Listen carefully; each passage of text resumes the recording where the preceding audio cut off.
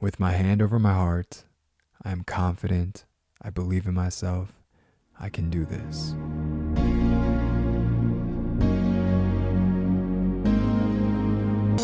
Welcome back to the Soundwaves Podcast with me, your host, Danny Steezy. Good morning, everybody. How are you doing? And man, does it feel good to be talking to you.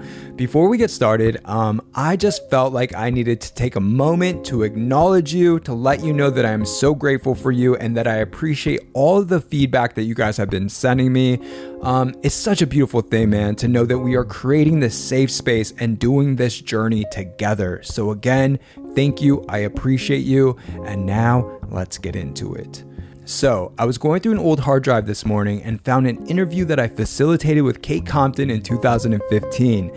The interview was written and conducted by Emily Kretz, who I believe was working for Vice at the time. And I'm not quite sure why we even put this thing together, but from my recollect, it's never been released. So today, we are going to do something very different. We are going to unearth this time capsule right here on the show, because as I was listening to it this morning, I realized that even though this thing is like 8 years old, it still resonates and applies to things today. You're going to hear Kate's takes on things such as how she deals with judgment, feeling secure with herself, modeling and posing nude, social media, childhood trauma, and how the lack of money pushed her to be a hustler. She also speaks on the other pursuits that she was working on at the time. So without further ado, here's the 2015 Unreleased interview with Kate Compton. I get the most hate from being myself, which is really crazy because I feel like we live in a world that everyone's constantly telling you to be yourself, but when you are, you get so much hate for it. Like, I'm very comfortable in my own skin, and even being naked or being sexy, and people call me a whore, a slut, because I'm posing sexually. I just don't understand why people are so hateful towards being comfortable. Maybe because they're uncomfortable? Who knows? I don't necessarily like to say people are jealous of me, because that's just not the type of person I am, but I think it stems from insecurity. I think that hatred stems from insecurity. That's 100%. When I was younger, I used to be very hateful because I was very insecure. So I understand that side of it. So I guess I try to see both sides to it, but it's kind of crazy to me that people are so hateful about things they have no idea about. You never know where someone comes from. I think Instagram is a great platform to express yourself, but I also think Instagram is so filtered nowadays that I even find myself filtering what I'm posting. I don't post pictures of my family or who I'm dating, but that's my real life. I post pictures that I know people will like, which it sucks that it's that way. If I post a picture with me and my dog, it gets no likes, but that's my real life, versus a picture of my boobs and my ass that will get lots of likes. So it's a good platform if you kind of don't give a fuck about the followers and the likes, in a sense. Like I said, Instagram is very filtered. Everything. There's lots of things that appear to be a certain way on Instagram that isn't in real life. 100%. Then that's way in magazines, on TV, everything. All the social media networks are filtered, and it's a little, I don't want to say fake. I'm not saying my Instagram is fake. I do post, it is me posting, but it's things that I don't really care that much about, in a sense. The first time I met Danny,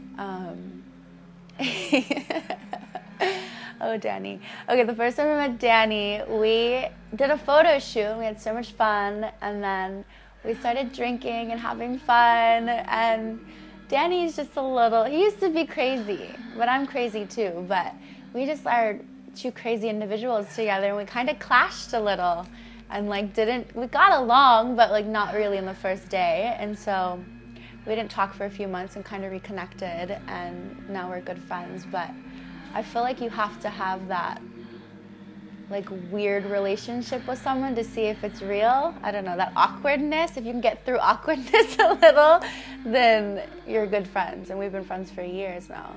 After this interview and photo shoot, I have a fashion show, and then I'm starting to do music and record music, so I have a studio session tonight. So I'll probably be up till 6 a.m. working, but on a chill day, I kind of do nothing. I like to just relax with my dog, go visit my family, pamper myself a bit, maybe smoke some weed, medicate. Yeah. My history growing up, I grew up in LA, I did, but my mother had me very young. She had me at 16, and then my father was young as well.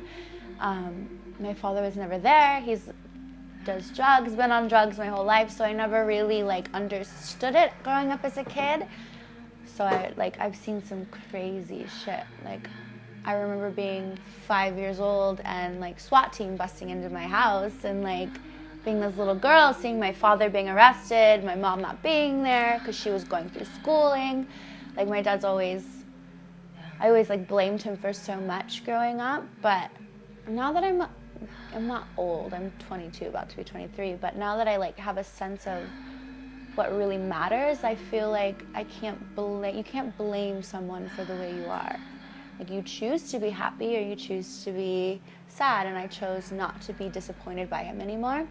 But I have 3 little sisters and 1 brother. My mom is 39 now, and she's an amazing mother. I don't really talk to my dad. He's there. He tries to talk to me, but like I said, I choose not to be disappointed by his actions. So growing up we're very poor growing up.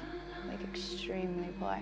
So it's weird for me when people think that I'm like this really rich, wealthy individual who came from money, and I'm this stuck-up bitch, because I didn't, like, at all.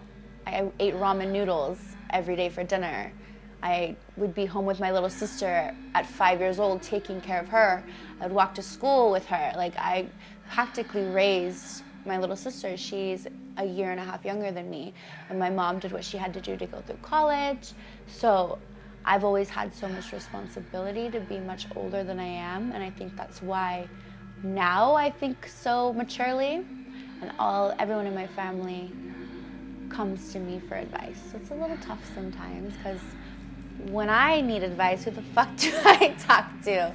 So I didn't have the best upbringing, but I wouldn't change any of it, because it's made me extremely humble and grounded, and I think those are really important traits to have, and those aren't something you can buy or learn. Those are something you grow up with. So growing up not having any money or not really having anything has definitely fueled my fire. Like, I work hard. People think I do whatever to get my money, but I work for my money. I hustle. Failure is not even an option at all. Like, I'm constantly thinking of new ideas to reinvent myself, to do for the next step, because for me, it's not necessarily everything is about money, but for me, I want success. Like, I don't want to ever have to have children and have them go through what I went through, because I went through hell as a kid. So it's inspired me to want to push forward and just challenge myself. And my mother, I saw her go through college with 2 kids. Like, to see her work so hard has inspired me to want to work hard so that I can buy her a house. Take care of my mother, because she took care of me so well growing up. The brands that I would like to work with and that I have worked with, the brands I've worked with, that was my favorite brand when I was 18 years old. I modeled in Paris for 3 months. Was the first country I ever went to on my own, like, so nervous, so shy, and I got to work with Balmain. And they are, in my opinion, the best designer brand you could ever get your hands on.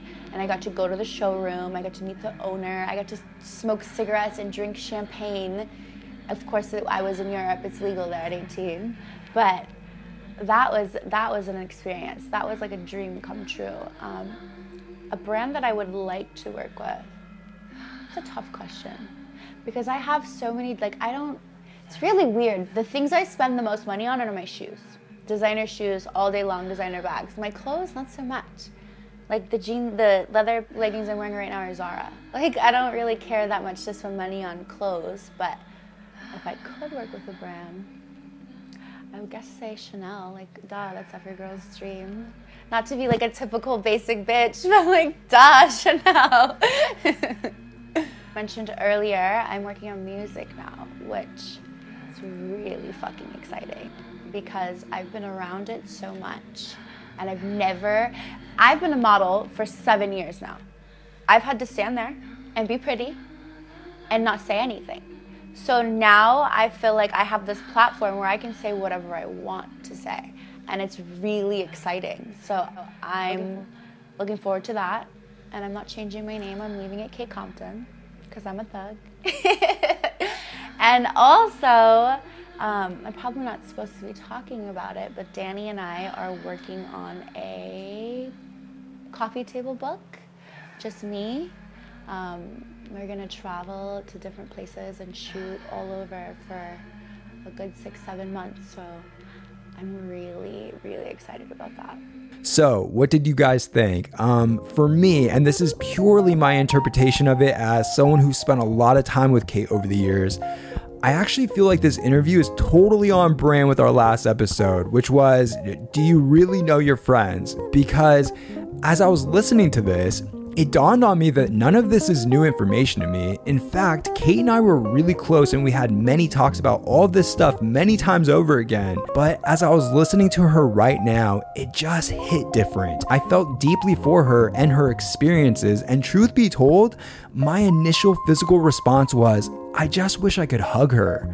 It's truly unfortunate that I wasn't equipped with the tools that I have now because I didn't know how to see and acknowledge my friends back then like I can today, right? So hearing these old stories and a new perspective really impacted me, but I'm trying not to beat myself up over it because I wasn't here yet and I can't remorse over the past. All I can do is use it as a vivid reminder in the present, a reminder to be super conscious and aware of my intentions in my relationships with people. And the other thing that came up for me was this feeling of being extremely proud of her. And I don't mean this in a condescending way at all. I mean it from the standpoint that she's strong and was able to unapologetically speak her truth. And this is a virtue that I've always been aware of because looking back, the thing that bonded Kate and I together so strongly in our friendship was our hustle, our willingness to do what it takes to survive and to change our experiences, to never go back to that feeling of uncertainty. And no matter how wild or crazy the nights got, we always knew that it was game time as soon as the sun came up. We were both well aware that no one was going to come and rescue us. Financially, there was no lifeline. We had to create one ourselves in our own independent experiences. And that type of commonality and outlook really forged something between us that I was completely unaware of at the time, which was safety. I'm going to close things off with this, and I'm not going to divulge too much information because I want to have respect for the personal relationships that I had with these people in my past. But I will say that Kate and I had a falling out a few years ago, which is a bit sad, right? But it was also a very necessary action that I had to take. And so I literally don't know anything about her life today. Knowing her tenacity from the past, I'm sure she's doing well and thriving, and that makes me happy. And who knows, maybe at some point we can meet each other where we currently are, and if that happens, amazing. And if that doesn't happen, also amazing. The alluring thing about creativity, photography, art, and human experiences is that you can collect these fragments of time that you spent with the special people in your life and use the memories as pages in the scrapbook of your heart. Love, kindness, and forgiveness gives you the magical access to revisit the pages whenever you wish. And this, my friends, was a beautiful page. All right, you guys, I hope you have a beautiful day, a beautiful week, and I will catch you on the next one. You're seeming so close, I wanna see you go down. I wanna know what's under the... I'm feeling so numb, so you can keep your clothes on and keep them on. Come on, honey, 'cause we got no time. Tell everybody you're no longer mine.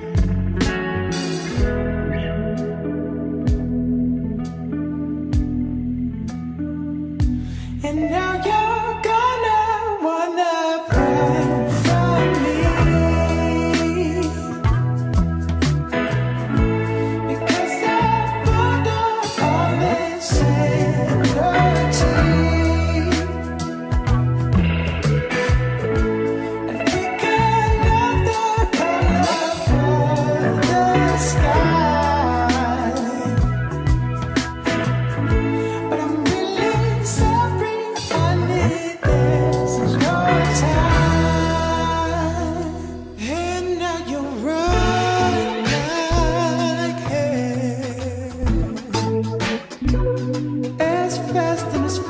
lost